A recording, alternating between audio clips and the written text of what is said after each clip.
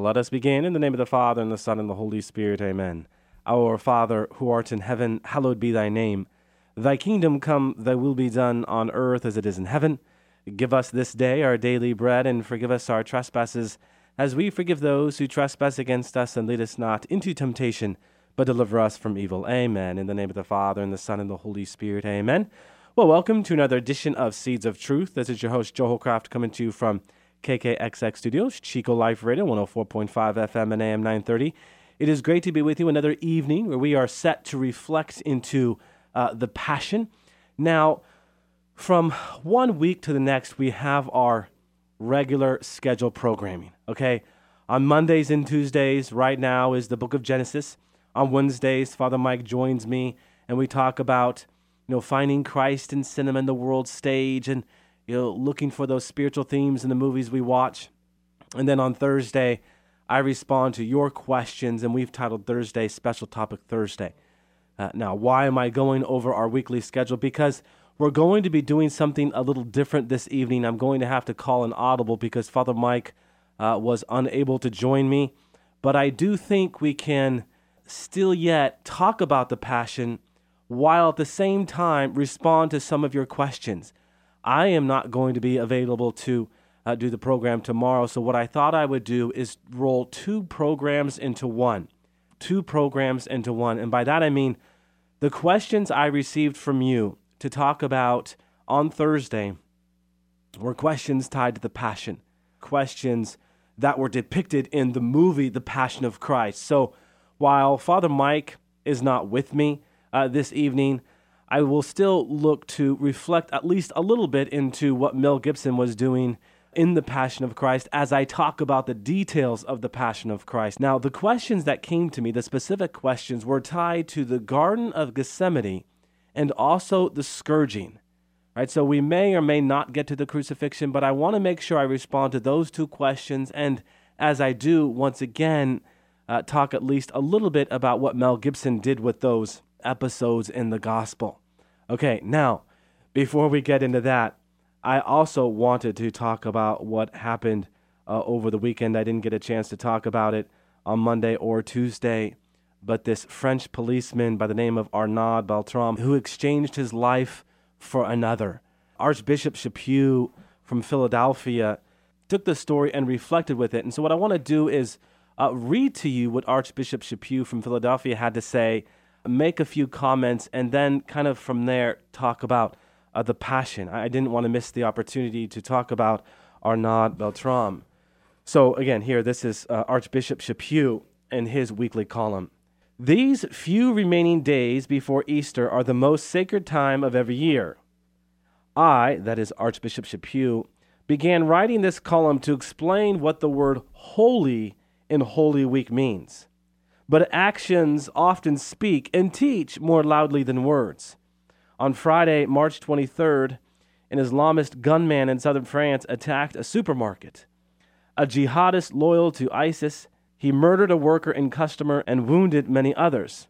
In the subsequent standoff with police, a lieutenant colonel by the name of Arnaud Beltrame exchanged himself for another hostage, a female hostage. Several hours later, the gunman shot Beltrame in the throat and was then cut down himself by police gunfire. Beltrame died early Saturday morning in a hospital, and therein lies a story. Beltrame and his wife, Marielle, were already civilly married when they toured a local French Augustinian monastery in 2016. While there, they met and befriended a priest. Over the coming 2 years, the priest, a Father Jean-Baptiste, helped Arnaud and Marielle through dozens of conversations and many hours of marriage prep to ready themselves for a Catholic wedding. Beltrame even walked the Camino Real pilgrim road in Spain with his father, who died only recently. In fact, according to early press reports, the officer attended his father's funeral exactly 1 week before he himself was fatally shot. On March 24th, the morning of Arnaud's death, Le Monde, the newspaper, reported that Beltrame was known for his courage, intelligence, and commitment to public service, a leader well-liked and widely respected for a generous devotion to his troops. This was high and sincere praise, but far from the most important details about his life. For according to the news report from Le Monde, the same Father Jean-Baptiste who prepared Arnaud and Marielle for their planned sacramental marriage also administered the sacrament of anointing and prayed with his wife shortly before the officer died. So what Archbishop Chaput wants to capture there is that while secular news is going to talk about a man who, yes, heroically put himself in the shoes literally of another, there's a whole other element of maybe what God was doing in this. In another report, another French priest close to Arnaud had this to say, and this struck me. It turns out that the lieutenant colonel was a practicing Catholic. The fact is that he did not hide his faith and that he radiated his faith. We can say that his act of offering is consistent with what he believed. He went to the end of his service to the country and to the end of his testimony of faith. To believe is to not only to adhere to a doctrine, it is to first love God and his neighbor, and to testify of his faith concretely in everyday life, in the happy or unhappy, even dramatic circumstances of our lives. Now, my friends, I want to go back to what Archbishop Chaput said in the opening of his piece. I began writing this column to explain what the word holy and Holy Week means, but actions often speak and teach more loudly than words. Pope Benedict XVI once said that the greatest proof for the existence of God is when one man lays his life down for another, right? Arnaud Beltrame laid his life down for another. But as this French priest close to him notes, this was the crowning gift to evidently a life that was well lived in service, a life that was bearing testimony to his faith.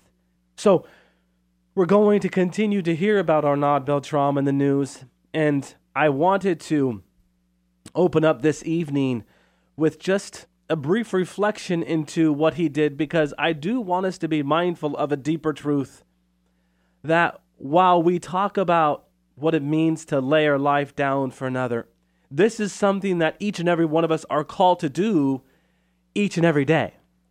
We are going to get into the minutia, the details of just not the Garden of Gethsemane, but also the scourging at the pillar and its effects.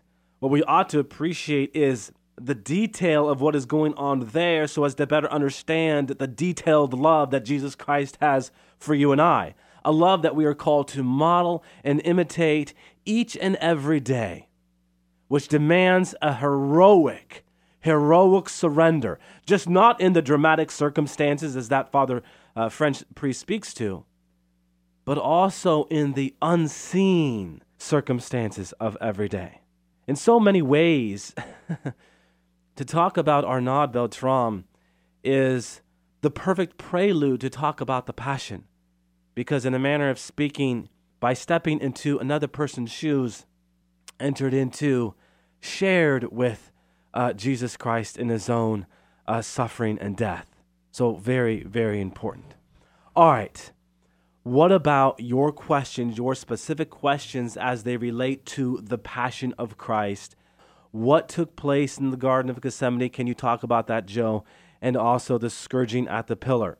Being true to the questions, I want to make sure we spend our time with those specific questions. Now, what we're going to do by way of resource is draw from one Dr. Frederick Zugibe. He has really become an authority on the psychological and also physical effects of what goes on during just not the crucifixion, but also something like the agony in the garden and also the scourging at the pillar. One Terry McDermott has done some write-ups on this. We are also going to pull from her. So anyhow, there are many resources out there. What we're going to do is take the information from those resources and just kind of reflect with it and hopefully get at your question. You know, what are these episodes about specific to the Garden of Gethsemane and the scourging at the pillar? Now, all that being said, much has been written about the physical and psychological effects of the crucifixion of Jesus, often by surgeons, psychiatrists, and other doctors. And while well-intentioned, the writings have largely been one can say inaccurate by forensic standards, of course, and until now have relied on more or less educated speculation and outdated medical and other investigative equipment.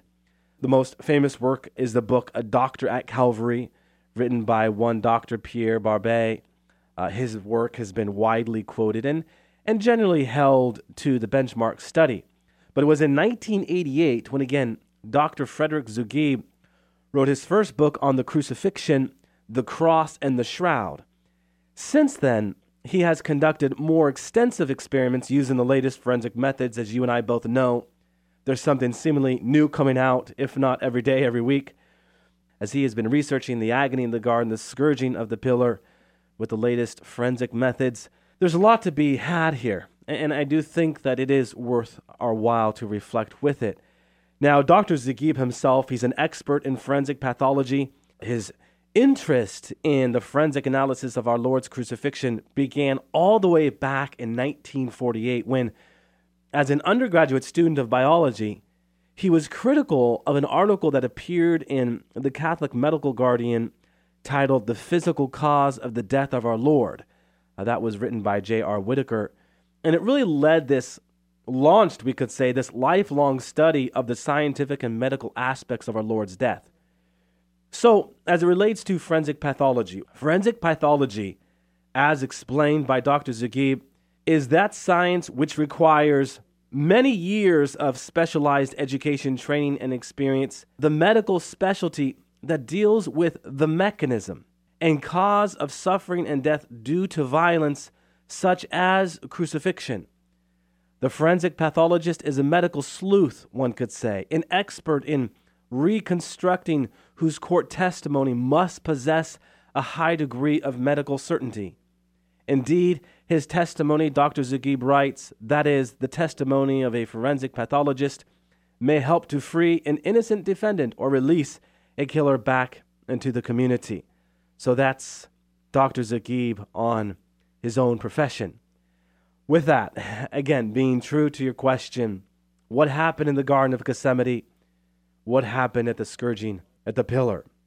So there is a rare condition called hematidrosis.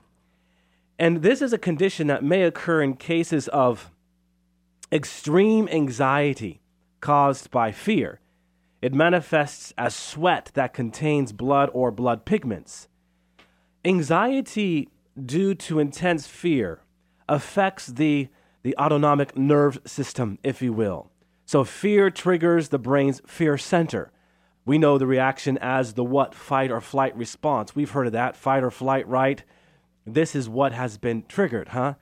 Now, the response results in the following: profuse sweating, accelerated heart rate, a vasoconstriction of blood vessels, increased blood pressure, diversion of blood from non-essential areas in order to increase blood perfusion to the brain and muscles of the arms and legs, and decreased function of the digestive system, which may result, and often does result, according to Dr. Zugibe, in vomiting and abdominal cramps. So, Jesus' fight or flight response, we could say, lasted several hours as he prayed alone while his apostles slept nearby. He would have been completely exhausted and dehydrated because of his sweating and vomiting. And then, of course, my friends, to talk about the garden, yes, is to talk about him sweating blood, but also what? That he was alone.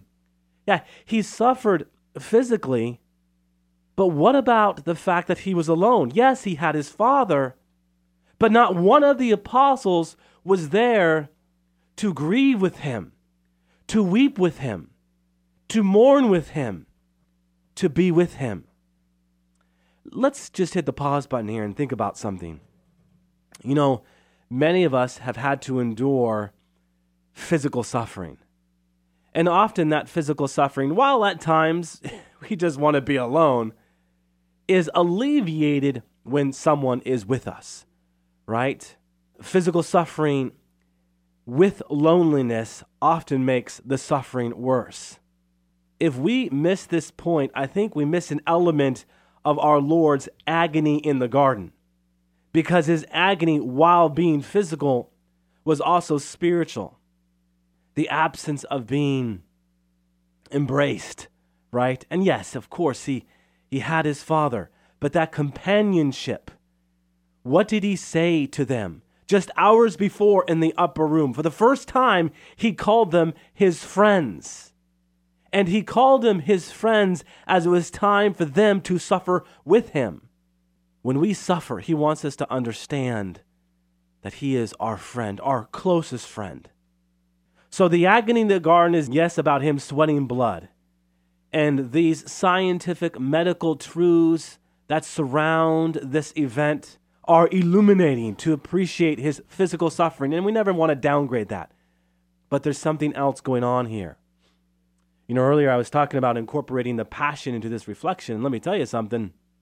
This was well done, because you got a deep sense of our Lord's physical pain, but at the same time, that deep sense that he was enduring something else, that the very ones who he came to save were the ones who abandoned him. And here it is, of course, where Mel Gibson brought in this a well-depicted character of Satan and the snake, One thing that cinema does, and certainly we have been talking about this over the last 3 months, is it brings to life something that is just difficult to otherwise do. And Mel Gibson definitely brought that episode of sacred scripture to life. And I think the one thing to highlight there is that deep sense of excruciation that he was going through. You know, we know, I've talked about it a great deal, that the word excruciating comes from the Latin word ex cruces, which literally translates from the cross. But his cross, that which is excruciating, started in the garden. In the garden. Okay, what about Jesus' scourging? Well, as Dr. Zagib noted, the Roman flagellation or scourging was one of the most feared of all punishments. It was a form of brutal, inhumane punishment generally executed by Roman soldiers using the most dreadful instruments of the time, most notably one called a flagrum. Now, in Mosaic law, scourging could not exceed 40 lashes. But often the number of lashes was dependent upon the cruelty of the executioners. So if the executioners did not want the victim to die too quickly, they limited the amount of lashes administered. The number of lashes also depended on the person and their crime. Pilate ordered that Jesus be scourged in an extreme manner in attempt to what? But appease the mob. When they were not satisfied and determined the release of Barabbas, he pronounced this sentence. So once again, we can anticipate that our Lord received more than the normal ration of lashes. Jesus would have been stripped naked and shackled by his wrist to a low calm so that he would be in a bent-over position. One or more soldiers would be assigned to deliver the blows from the flagrum, right? Standing beside the victim, he would strike in an arc-like fashion across the exposed back. And Dr. Zagib here gets into this in great detail. The weight of the metal or bone objects at the ends of the leather thongs would carry them to the front of the body as well as to the back and arms, the shoulders, arms and legs down to and including the calves.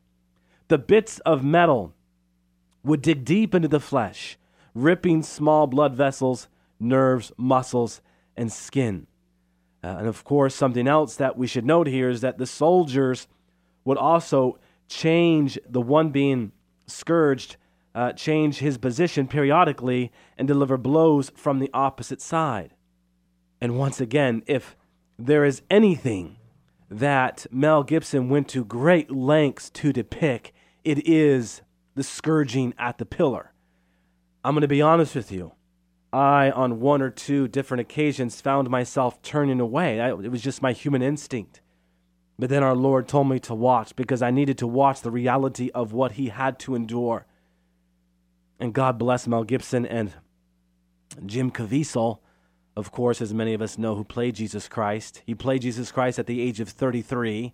Jim Caviezel with the initials JC. Jim Caviezel talks about this. He says, Gosh, when Mel Gibson asked me, and I was uncertain, he kind of cornered me when he said, hey, you're 33 and your initials are JC. You need to do this. He said, you know what? You're right.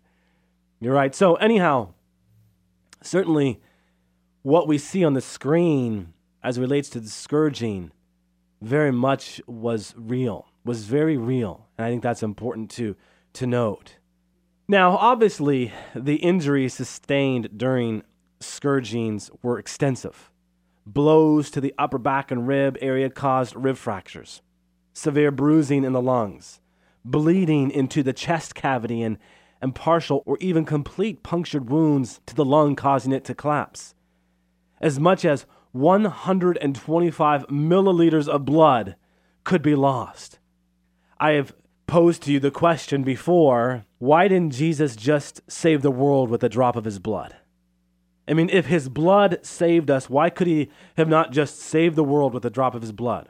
Well, my friends, because Jesus tells us and teaches us and reveals to us that with love, enough is never enough until it gives everything. If there are 5.5 to 6 quarts of blood in the human body, then there are 5.5 to 6 quarts of blood to give away. And this is what Jesus did. Back to the scourging. The victim would periodically vomit, experiencing tremors and seizures, and have bouts of fainting. Each excruciating strike eliciting, of course, profound shrieks of pain. The victim would be sweating profusely and exhausted, craving then water because of the loss of fluid from bleeding and this vomiting. The steady loss of fluid would initiate this what's called hypovolemic shock, while a slow, steady accumulation of fluid in the injured lungs would make breathing difficult. Fractured ribs would make breathing painful, and the victim would only be able to take short, shallow breaths. Jesus' condition after the scourging was obviously profoundly serious. The pain and brutality of the torture would have put him in early traumatic or injury shock. For all of that, what about the crowning of thorns? Well, first of all, we should note that the crown was not necessarily a wreath, as typically believed. It was a cap of thorns placed upon our Lord's head. The pattern of blood flow in the head area on the Shroud of Turin, and subsequent experiments by Dr. Zeeb certainly attest to this. He says that the shroud indicates areas of seepage and blood flow running down the forehead. The hair in the frontal image suggests marked saturation with dried blood, causing the hair to remain on both sides of the face. So what about the effects of the crown of thorns? Dr. Zeeb writes here, the nerve supply for pain perception to the head region is distributed by branches of two major nerves. The trigeminal nerve, which essentially supplies the front half of the head, and the greater occipital branch, which supplies the back half of the head. These two nerves innervate, we could put it, all areas of the head and face. So the trigeminal nerve is also known as the fifth cranial nerve. It runs through the face. It runs through the eye, nose, mouth, and jaws. Irritation of this nerve by the crown of thorns would have caused a condition called trigeminal neuralgia.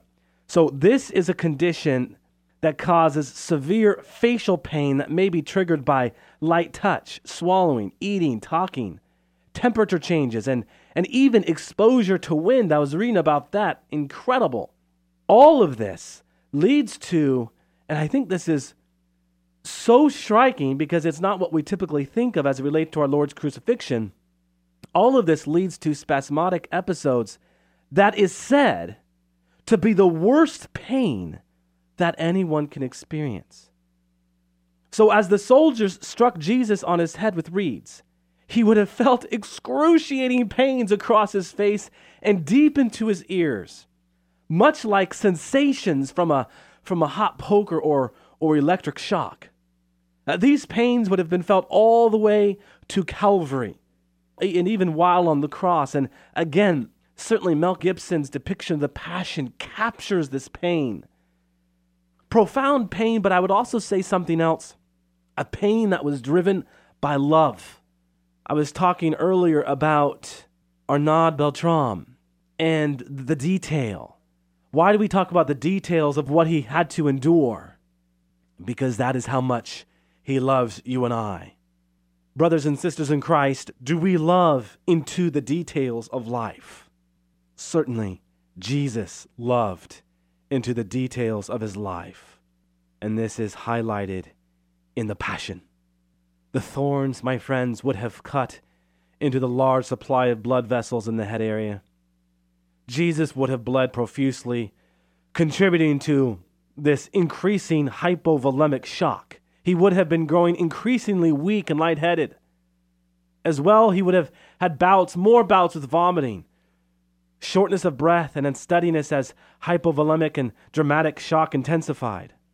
And all of this is before the actual crucifixion, which we have run out of time to talk about. But as you ask me about the agony in the garden, the scourging at the pillar with the crowning of thorns, these are important questions. Because, we can talk about the crucifixion, but so much went on before the crucifixion that made the crucifixion all the worse insofar as what he had to endure physically. If you desire to be moved by what we have been talking about this evening, watch The Passion. I will encourage you to watch The Passion if you haven't watched The Passion. And if you've watched The Passion before and it's something that helps you enter into this Holy Week, then watch it again. But as you do, be mindful that all of this is because he loves you. What does Jesus ask from us? What does Jesus say to us in the gospel? Imitate me. And as you imitate my love in all of the minutia of everyday life, right? Do it with joy, a joy that is mindful of those in need of our gift of time. Do it with a sense of purpose, realizing that we have been given one life, and do it with great faith, great love. Amen? Amen. All right, let us close with a word of prayer in the name of the Father, and the Son, and the Holy Spirit. Amen. All glory be to the Father, and to the Son, and to the Holy Spirit, as it was in the beginning, is now, and ever shall be, world without end. Amen. And God bless you.